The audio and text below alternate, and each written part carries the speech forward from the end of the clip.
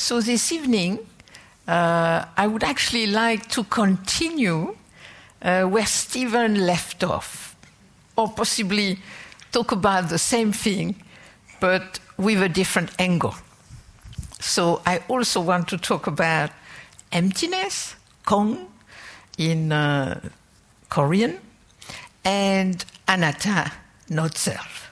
So we kind of decided on the same subject. And so because this is something that, in a way, has intrigued me for some time. Is Anatta the same as what is called emptiness in Korean song? And generally, both sides think not, because generally they think that they've got it and it's better than the other. And I had that experience with, I have a friend, my best friend, is a Korean monk. We used to call him the farmer monk, because he used to work in the farm a lot.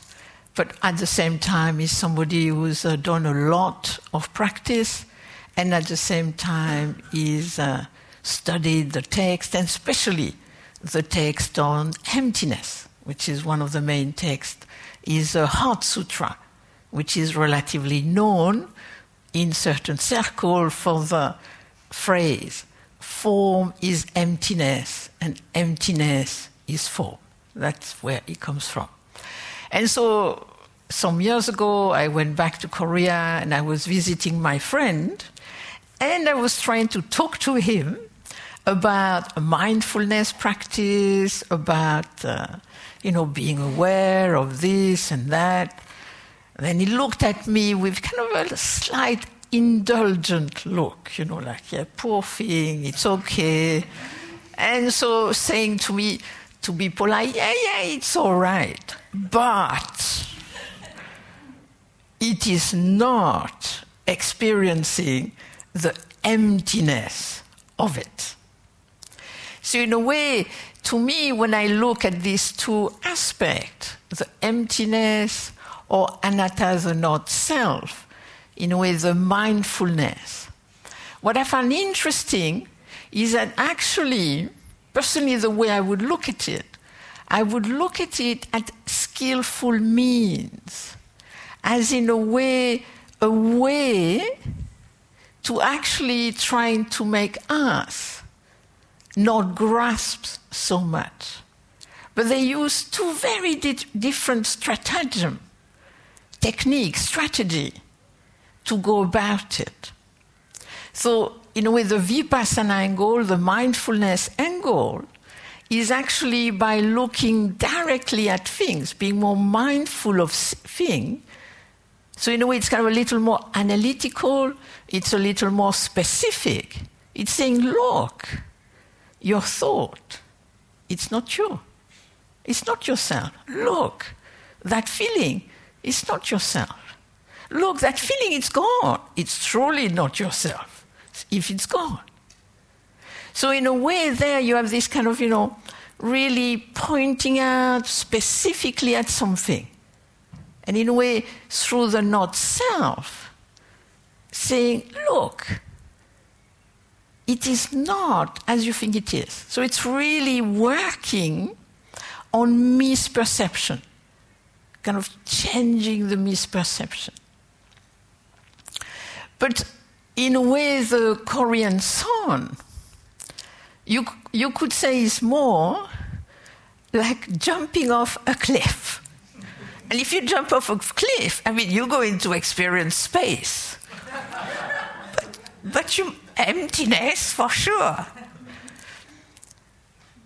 And so, in a way, what they want, that's why I brought with me. It's two quotes, but it's the same translation. So it's just because the two translations give the kind of the good angle on what the quote means, and it's from the letter of Master Taoyi, and he's using the quote from Leman Pang, who is a great layperson from China and great respected practitioner. So this is what Lemon Peng said, that Taoist said, if you understand this, then you're sorted in terms of the practice. So here is the quote in just 2 translations. You may hope to eliminate all existing thing, but never make an existing thing out of any non-existing thing. Other translation. Dost resolve to regard as empty all that exists, and do not take as real all that does not exist. So basically here, what they're trying to say is that the practice of son is to experience. Because you see, to me, the difference here, the kind of one of the difference here, and why at one level Vipassana might be easier than Zen. And that's why at the moment in Korea, more people want to do mindfulness because it's obvious and they can get it fast. When with the Son tradition, actually they need to have a certain type of experience. And so in a way, in the Korean Son tradition, they want you to have the experience, what they call a breakthrough, of actually experiencing, you could say, things as not things. So then that's kind of where it gets a little tricky. What does it mean to experience things as not things? So let me give you an example, and I want to point out, like, of course, here they express it. They try to explain it, and you think, what are they doing? They tying themselves as knots. Because actually, they're not into analysis. They actually want you to have an experience, and again, they try to describe that experience. And often when you look at what they describe, you think, what are they really saying here? So just let me explain what I think they mean and what kind of experience they want you to have. In Korea, I used to have this 3-month retreat where you sit 10 hours a day. And I am not the greatest sitter in the universe. So after, 10 times, sitting 50 minutes and walking 10 minutes, then I would be in, one could say, relative agony. So, I would have pain in the knees, pain in the legs. And so sometimes I could have enough anchoring and enough questioning that then I would really go inside the pain. And actually the pain would disappear. And actually the pain would turn into emptiness. Because that's in those days, that's the way I would look at it. That in a way you kind of experience the emptiness of the sensation. So you had the experience of, I am the same body and everything, but I am experiencing this extremely differently. And so in a way, I think what they're trying to do is not make us make things into things. So that then it's much more easy to become my thing. So that it becomes more fixed and it becomes more mine. And so I think that's what they're trying to do. But you could say that in either side, that you go into the mindfulness analysis and you see, this is not myself. You can actually have the difficulty with, if you go all the way with that, is that actually thing exists as separate entity, and you have some theory like that. The same can happen with this emptiness track, that instead of thinking of it as a strategy, so that we don't kind of fix things and make them mine, then you suddenly make it, I'm going to use a Stephen word, an ontology, which means that actually you think that this describes reality, which means that then emptiness becomes a thing. And that's why here he says, don't do that.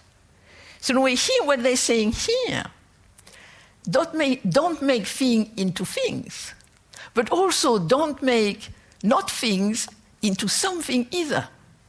So basically, like Stephen was speaking about Nagarjuna yesterday, don't make emptiness into a thing. Because in a way, I think these are strategies, but then you can use them nearly as a kind of a description of reality. And then you have all kind of theory about it. And recently I had an experience like that.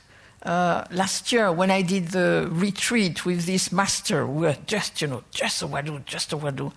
And yeah, kind of a little really weird wadu, but we won't go into that. And so, you just a wadu. And why he did this and nothing else. And, you had to do this, all the time. Just a wadu. Because he wanted you to have an experience. And so we were about 30 people, and about 5 got the experience. Because it was a bit short. Seemingly you get more taker when it's kind of a little longer. So, and then you had the testimony of the experience.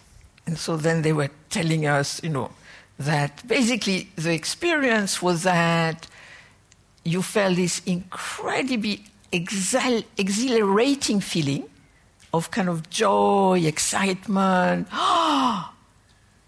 and at the same time, this incredible love for everybody. But what was interesting was that for him to have that experience then become a description of a reality. So kind of become an ontology. And then, because I was sitting there thinking, oh God, what does he want them to have? And then finally, when they all described what they were experiencing, I was sitting there, I thought, I experienced it too. I have experienced this. But what was interesting is that I had a very different take on having that experience. One day I was teaching in Bristol, and in the middle of it, of sitting with everybody, suddenly I had that experience of feeling really amazing. It was like, wow. And then feeling this amazing love. Like everybody was lovable, everybody had the Buddha nature, it was wow. And I thought, interesting. Not very practical in this moment in time. And so I left it. And I did not deduce anything about reality or anything like that. I just thought, this is just what personally I would call a degrasping experience. So in a way, I think when we look at emptiness, or when we look at not self, in a way we have to be careful. Are we making them into things? That I must experience this emptiness, this special emptiness, or I must experience this not self. And generally when I think of that, either one, I think, that at the end of the retreat, then there is just a little puff of smoke on the cushion. Everybody disappear in a puff of smoke. But I don't think that's what it is about. I think it's really a strategy, and you can have different strategy to actually help us not make things into things and not make them mine. But that doesn't mean they do not exist. Because that's in a way often the leap that happen. that from this not being a thing and not mine, it means, and this is where one has to be very careful, it's an illusion. So everything is an illusion. And that, I think, is very dangerous way to look at things. Because generally, if everything is an illusion, the first thing that goes is ethics, for whatever reason. So in a way, what I think is what we're trying to do when we look at this emptiness, or when we look at this not self. Well, in terms of the emptiness, it can be an interesting practice to kind of, this is not a thing. How can I not make this a thing? So when I say the word, it seems like an intellectual exercise. But when we do it, when kind of we have that experience, that is interesting. When we kind of actually have that degrasping experience. So let me give you an example, which happened to me recently, last year or the year before. So because of this, back to this research in France, in Normandy, in Caen, they're doing also a kind of a sideline. So they want to check with seniors who have not done anything, but they also want to check with people who have done the famous 10,000 hours of sitting meditation. So since seemingly I have done my 10,000 hours, I kind of thought, yeah, I should have 10 years in Korea, 3 months, 10 hours a day. I thought, yeah, possibly I have them. So they wanted me, to do all the same thing as everybody will do, the fMRI, the PET scan. And I had never done an fMRI or PET scan, but I thought, what's difficult about that, Let's do it. So I went there, I did the questionnaire and things of that nature. And then I had to go and do the fMRI.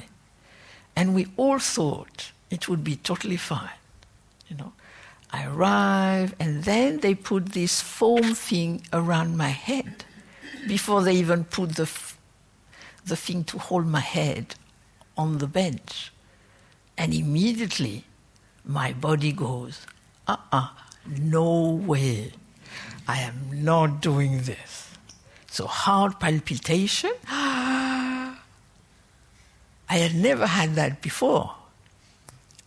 And so they kind of, putting me on the thing. And I said, I don't think I can do this. So we stopped, I got out, and we look at each other and think, she's supposed to be able to do this, This is very expensive exercise, and I think, I should be able to do this. But my body is saying, no way, So then we come a little, 10 minutes. We say, okay, let's go, let's do it. So back to the thing, and immediately, as soon as they put their foam thing, my lungs go, I don't like this. So it's okay. So they put the other thing, they put me in the machine. And my whole body is saying, no way. And what is very interesting is that as I lie there and there is a sound and everything, I can feel that I could make it into a thing. Because I can feel that inchoate feeling of, I cannot stand this. I can really feel the whole body saying, let's get out. Like we're very close. I can see it's very close between, I can be here, and to let's get out. That kind of the let's get out, I'm dying is kind of very close, very close. So I am there and I decide, I can feel.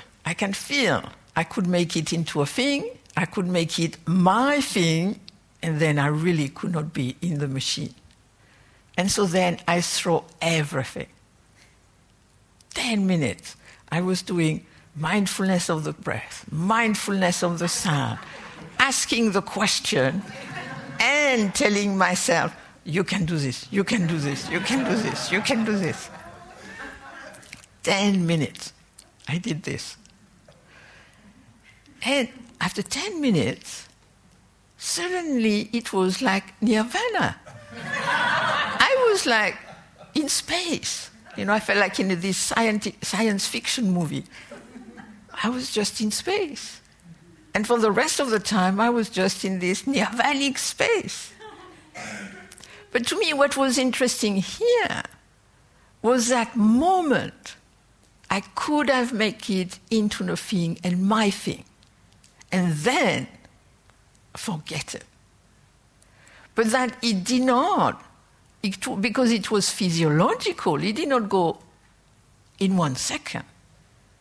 But that actually by doing the practice, it managed to, in a way, lower down enough the system that then there could be this change. And so, to me, what I think the emptiness idea and this quote could help us is a little bit kind of like as a little play, You suddenly feel you're kind of sticking to something. And then to realize, hey, I'm making this into a thing, like a real thing. And it is my thing. And to see that as soon as you make it into a thing, it kind of becomes more intense. And as soon as you make it into my thing, then it's even more amplified. And so to me, basically the strategy of emptiness is basically a strategy of not intensifying, of not amplifying, but by, in a way, working very hard on anchoring and questioning. So it's kind of like you really jump off the cliff without the parachute and not hope for the best, but work very hard. You pedal very hard. Until then, suddenly it becomes like wings. I mean, that's in a way what one is asked to do with this emptiness idea. You and then suddenly you have that transformation. You have that non-grasping things. So it can be a little kind of like direct. And that's why I think, in a way, often there is this idea that the Song tradition, the Zen tradition, the Chan tradition is more like a shortcut. But it's a shortcut in terms that it's direct. But I don't know if you have any experience with shortcut. I mean, generally, they're not easy. Kind of often you have the bramble, you say, oh, this looks like a shortcut, and then you kind of, bramble and whatnot. So you might get there, it's a shortcut, but it might not mean it's easier.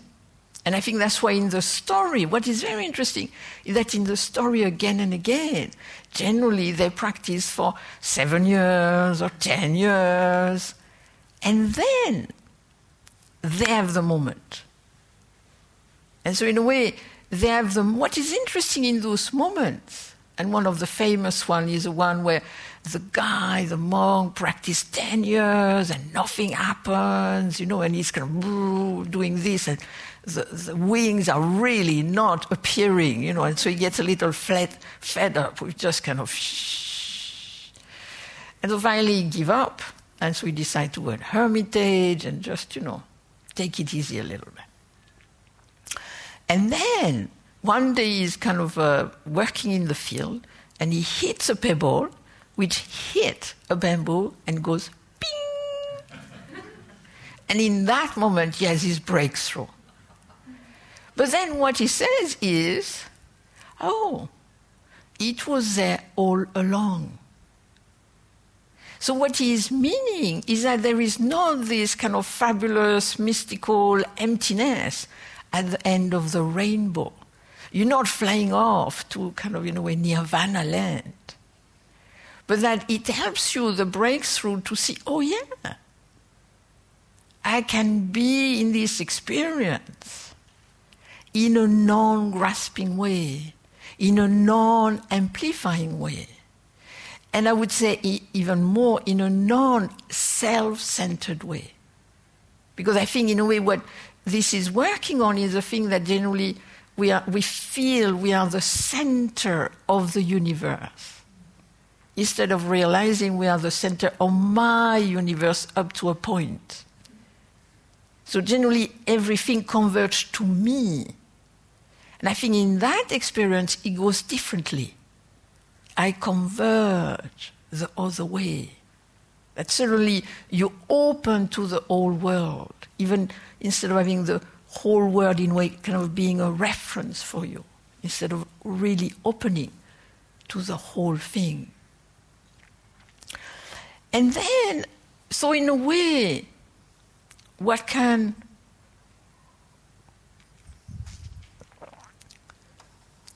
And in that book of Taoist, what is very beautiful is that, the Taoist letter are the only way you can get it, and the translation is so-so, but what can one do, is through the one book which is called Swampland Flowers. And so it's all about, emptiness, and this is the best way, and whatever, all this kind of thing. But he has one letter which is very beautiful, because it's a letter about a layman who writes him a letter saying he's trying to practice hard, but actually, trying to see the emptiness and try to experience it. And at the same time, his son is very ill, and he is very sad, and he's crying. And what is interesting in the letter, in the reply to Master Taoist, is that he starts with, yes, everything is empty, and the illness of the son is empty, and you're empty, and he's empty, but still, he's your son, so it's going to make you cry, and that's fine. The fact that things are empty doesn't mean you are not a human person, having a human experience, having human emotion in situation. And I found that very interesting to have these two aspects, which is what the quote is about. Don't make a not thing into a thing. So to kind of say everything is empty, which then would mean, well, if everything is empty, my son is empty, the illness is empty, then who cares? And he said, not. The difference here is actually you cry, you're sad, you're concerned, but you don't make it into a thing. You don't make it into my thing, which again amplifies it. And I think it is so that's, I would say, the angle on that one. And then you have the Anatta. To me, what is really interesting in the Anatta is actually what is it trying to say? To me, it's not, I don't find it so interesting that there is not a self as we think there is a self. I mean, as an analysis, yeah, you can say, because I cannot move my stomach is not myself. I mean, you have lots of text with this kind of thing. I'm not you can think that, but is it going to change the way you feel about yourself? And what is interesting here is actually, how do I feel that self?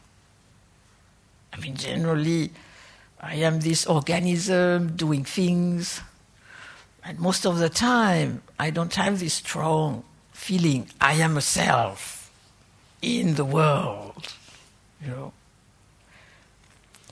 we feel it generally when we're embarrassed, or we feel it when we're self-conscious, and it's kind of funny, you have this funny feeling of this thing, which appears as this kind of really a bit weird, weighty, kind of, So that, I think, is kind of like we can see it more in this kind of event. And then it's interesting to look, how does it feel to feel self-conscious? How does it feel to have this, they're saying this about me, or they're looking at me. So it's kind of interesting, that kind of when it kind of coagulate in some way. And generally there is a slight unpleasant feeling tone associated with it. But what I would find, I would nearly say more interesting in terms of the not self is actually to look that basically the not self is about conditionality. So it's about basically looking at ourselves as a flow of condition, a flow of inner conditions meeting outer conditions. And then what happens here is often the problem is not the self. The problem is that actually we reduce the self to just one of the conditions that forms it. So as a kind of a self, which I would say as a flow of condition, as an organism, this self, organic thing, is composed of many things. Thought, feeling, sensation, functioning, capacity, what I learn, things from the society, genes, body, etc., etc. So in a way, this organism is made up of all these things, encountering also the outer conditions. So it's made up of many conditions. That's in a way the characteristic of a self, of a not self. It's made up of lots of things. But often what happens is that we grasp and we identify with just one of the conditions that forms us. And that, what happens when we do this, like we have this multi-perspectival organism in action, alive. And then suddenly all this becomes one thought, or it becomes one sensation, or it becomes one emotion, or it becomes one difficulty, or it becomes just a problem at work. I'm not saying the thought, the problem, the emotion are not valid. They're valid, they are your experience. But if all your sense of self becomes reduced into that one thing, then actually, it's extremely tight. I mean, you are reducing everything, functioning, potential, ability, everything to one thing. And then, if you do that, then it's generally painful because it's really reductive. But then because we do this, we magnify what we reduce ourselves to. And so we just have the thought, or we just have the sensation, or the feeling. That's what happened to me recently. Now I'm quite well. Finally, I'm kind of quite fine.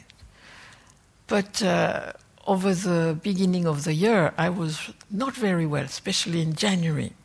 And so I had some nights really very painful and really out of it. And at one level it was okay, and at another level, when you're in pain at night and not sleeping, lots of unpleasant feeling toward which then it's very interesting to see where does it go, this making a thing into a thing, this. And so one of the main things that it went into for me was, Stephen is not here. I am alone. I am in pain. And then proliferation went on, unpleasant proliferation, which led to unpleasant feeling tone. Next night the same. Oh, I'm in pain. Stephen is not here. And by the third night, I thought, come on. You're a meditation teacher. You have done meditation. Possibly you could apply this to that. So then I applied myself, and then I had a very different experience. And it's the same. Do I, in a way, reduce myself to a sensation? do I reduce myself to a thought, which then you're going to have an amazing proliferation. And that's where we have we have an amazing imagination. You know, when we grasp and we self, it goes in all kinds of places. And what I would say wonderful about the practice is that you practice and whoop, it's like it goes. The amplification goes. It's not mine in that way anymore. It's not a thing in that way anymore. And so, in a way, personally, I think what is interesting, because I think it is not easy to do this in terms of the practice, to kind of experience the emptiness or look at the not self. But one way we can do it is to notice. And I think that's where the vipassana, the mindfulness, can really come in. I think the emptiness, the questioning can come in terms of the directness, the giving, the energy. That I think can be helpful. But in terms of the mindfulness, the vipassana, I think it can be interesting to see, hey, what is going on right now? What am I doing here? And to see how, oh, I am just this thought now. Myself is actually just this thought. Or myself is just resumed to this feeling. Once I had a friend many years ago who came to me and said, you know, that one of her problems was that she had a feeling of shame. She kind of felt this feeling of shame. And so she thought it was kind of, you know, part of herself. And so what I asked her to do was, can you be aware when you're not experiencing it?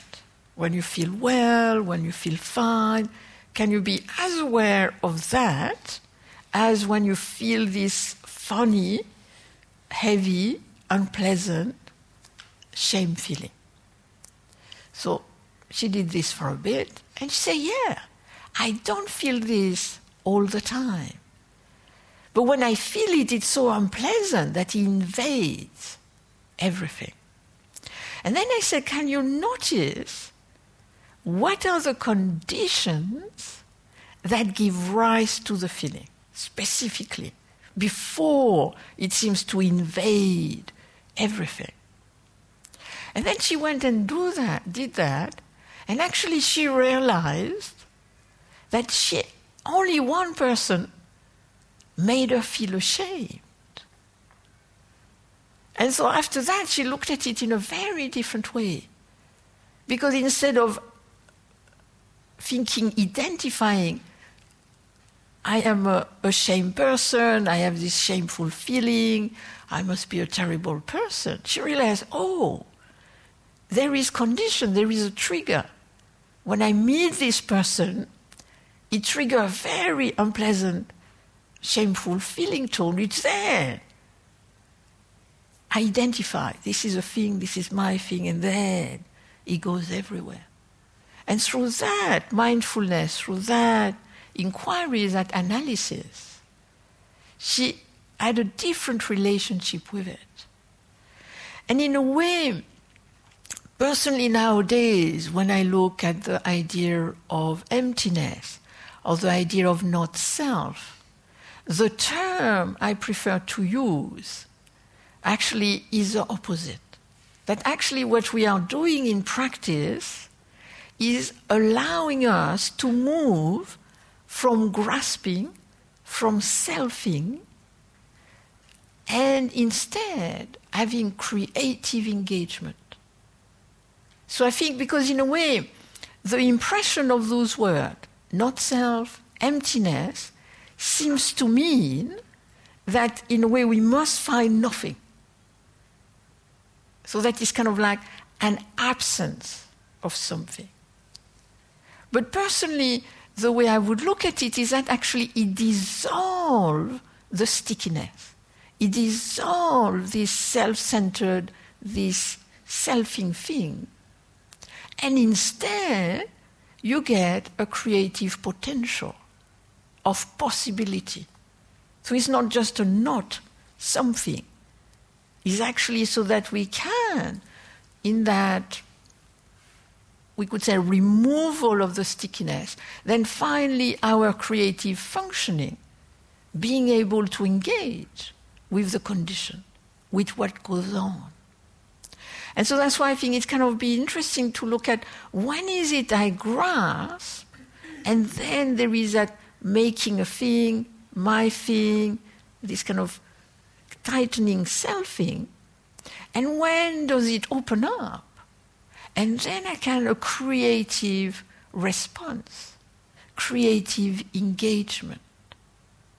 And so that's why personally I feel when we practice the anchoring and the questioning, the looking deeply, actually what we develop is what I would call a creative awareness, which is characterized by wisdom and compassion. Because I would say, from the emptiness, from the not-selfing, again, that's where the compassion, that's where the loving kindness is going to come. Because if we are not the center of the universe, but just one part of the universe, then we can see other as important as us. Because this is in a way the problem with the self-centeredness, is that by being too focused on ourselves, then we cannot be so focused on others. So then it becomes more an equilibrium, that actually, yes, I exist. Emptiness, not self, doesn't mean I don't exist. I exist in the world. And in that world, there is other people, other things, the environment. And then the question is, how do I creatively engage with myself and with the world around us? With that quality, to me that's what is important, with that quality of wisdom, that quality of compassion. So that's what I wanted to say. And then I wanted to read 2 poems.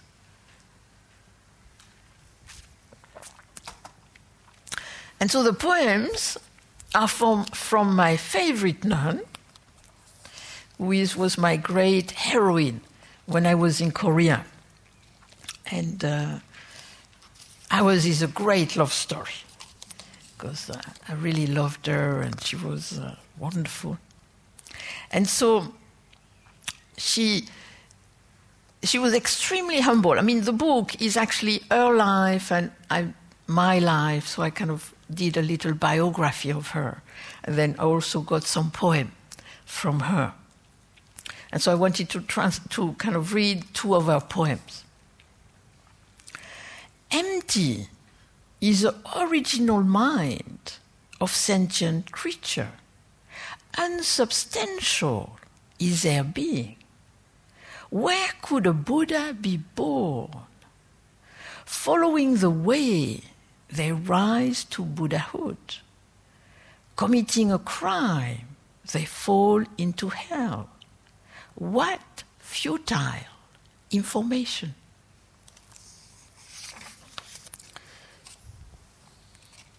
And then another one, a little long, but I think it also says something about this subject.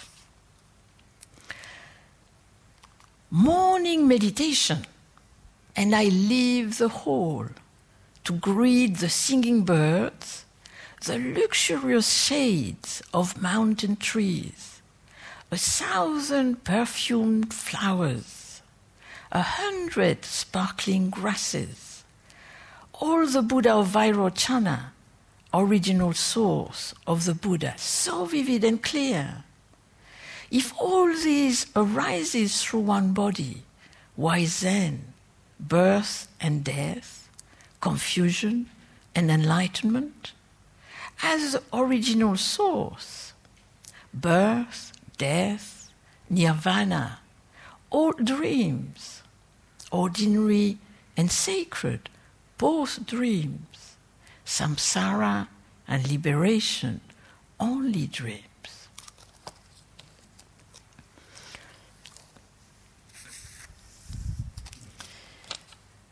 And then there was actually, I had two questions I thought maybe I could answer now.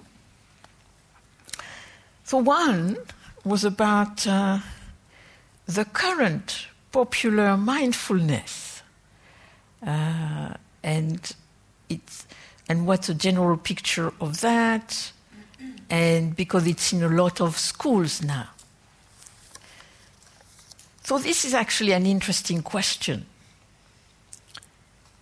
because I became interested in Buddhism when I was 20.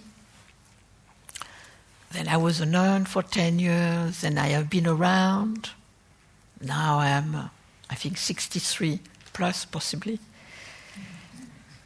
And what is interesting in these 40 years is that 40 years ago, we would never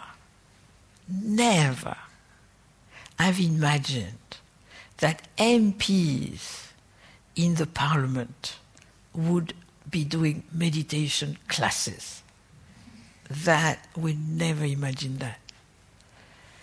So each of us was doing our little thing. People in the Tibetan tradition were doing their Tibetan things, and the Zen people were doing their Zen thing, and the Vipassana, their Vipassana thing, and everybody was doing their thing, and generally thought, my thing is better than theirs. That's natural. Because if you do it and it's good for you, it's good for everybody. And so everybody should do like you. It's a little kind of tendency we have. So in those days,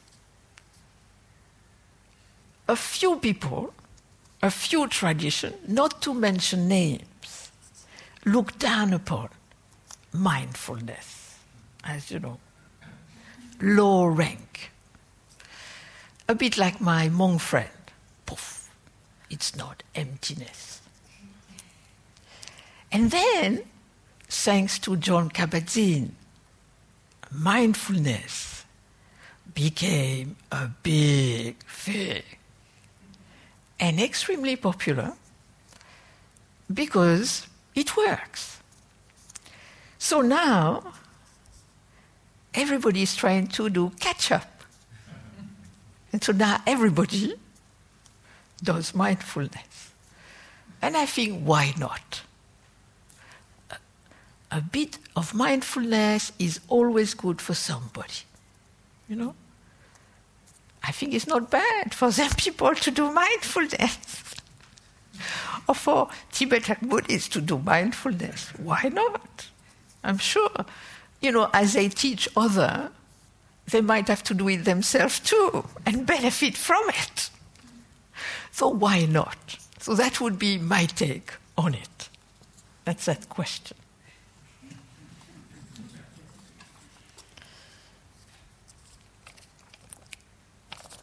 And then there was a question about something I said the other day. And this was about forgiveness. And so the question is, how do you work if you need forgiveness from someone who is dead? And so here, I think in a way, this is really about acceptance. I think forgiveness for me is about acceptance, is about recognition. So it's not so much about somebody forgiving me. I mean, it's always nice. But I think it's, can I forgive myself? If I make a mistake, if I hurt somebody, the difficulty is that you cannot undo it. We've made the mistake, we hurt somebody, and in a way, there is nothing we can do about that. We cannot undo it at a distance. And so in a way, to me, there the forgiveness is to accept, to have the humility. Oh yeah, I did that. I mean, nowadays, generally people think I am quite a nice person. Friendly, generally, compassionate, generally. But I'm sure if you met somebody who was with me in Korea in the first year, Gudula, I'm sure she would say, Martine? I mean, she's a nice person. That's not the way she was with me. I mean, we changed. Because in those days I was a little tough, So, and she did not experience me as a friendly person. And it took me some time to understand what she meant. And so for me, it was very good, the practice, to really become a true compassionate person and not an imaginary, in my imagination, compassionate person. Because that was my problem in those days. I thought I was really, I was going to save the world. But not in a friendly manner, it seems. So in a way, whenever I think of Gudula, I think, oh. And at the same time, that's where I was then. And then I can endeavor not to be like that anymore. So in a way, I think to me the ritual of forgiveness in Korea is really about accepting, yes, this is what I've done. It's harmful, it's inappropriate. How can I learn not to do it again? And so I would say in the forgiveness, the acceptance of the error, the humility of that being that we are fragile, limited human beings. And so in a way, with this kind of case, I would say to forgive ourselves by accepting and also maybe seeing that I am not like that anymore. I don't do this anymore. So is there anything else?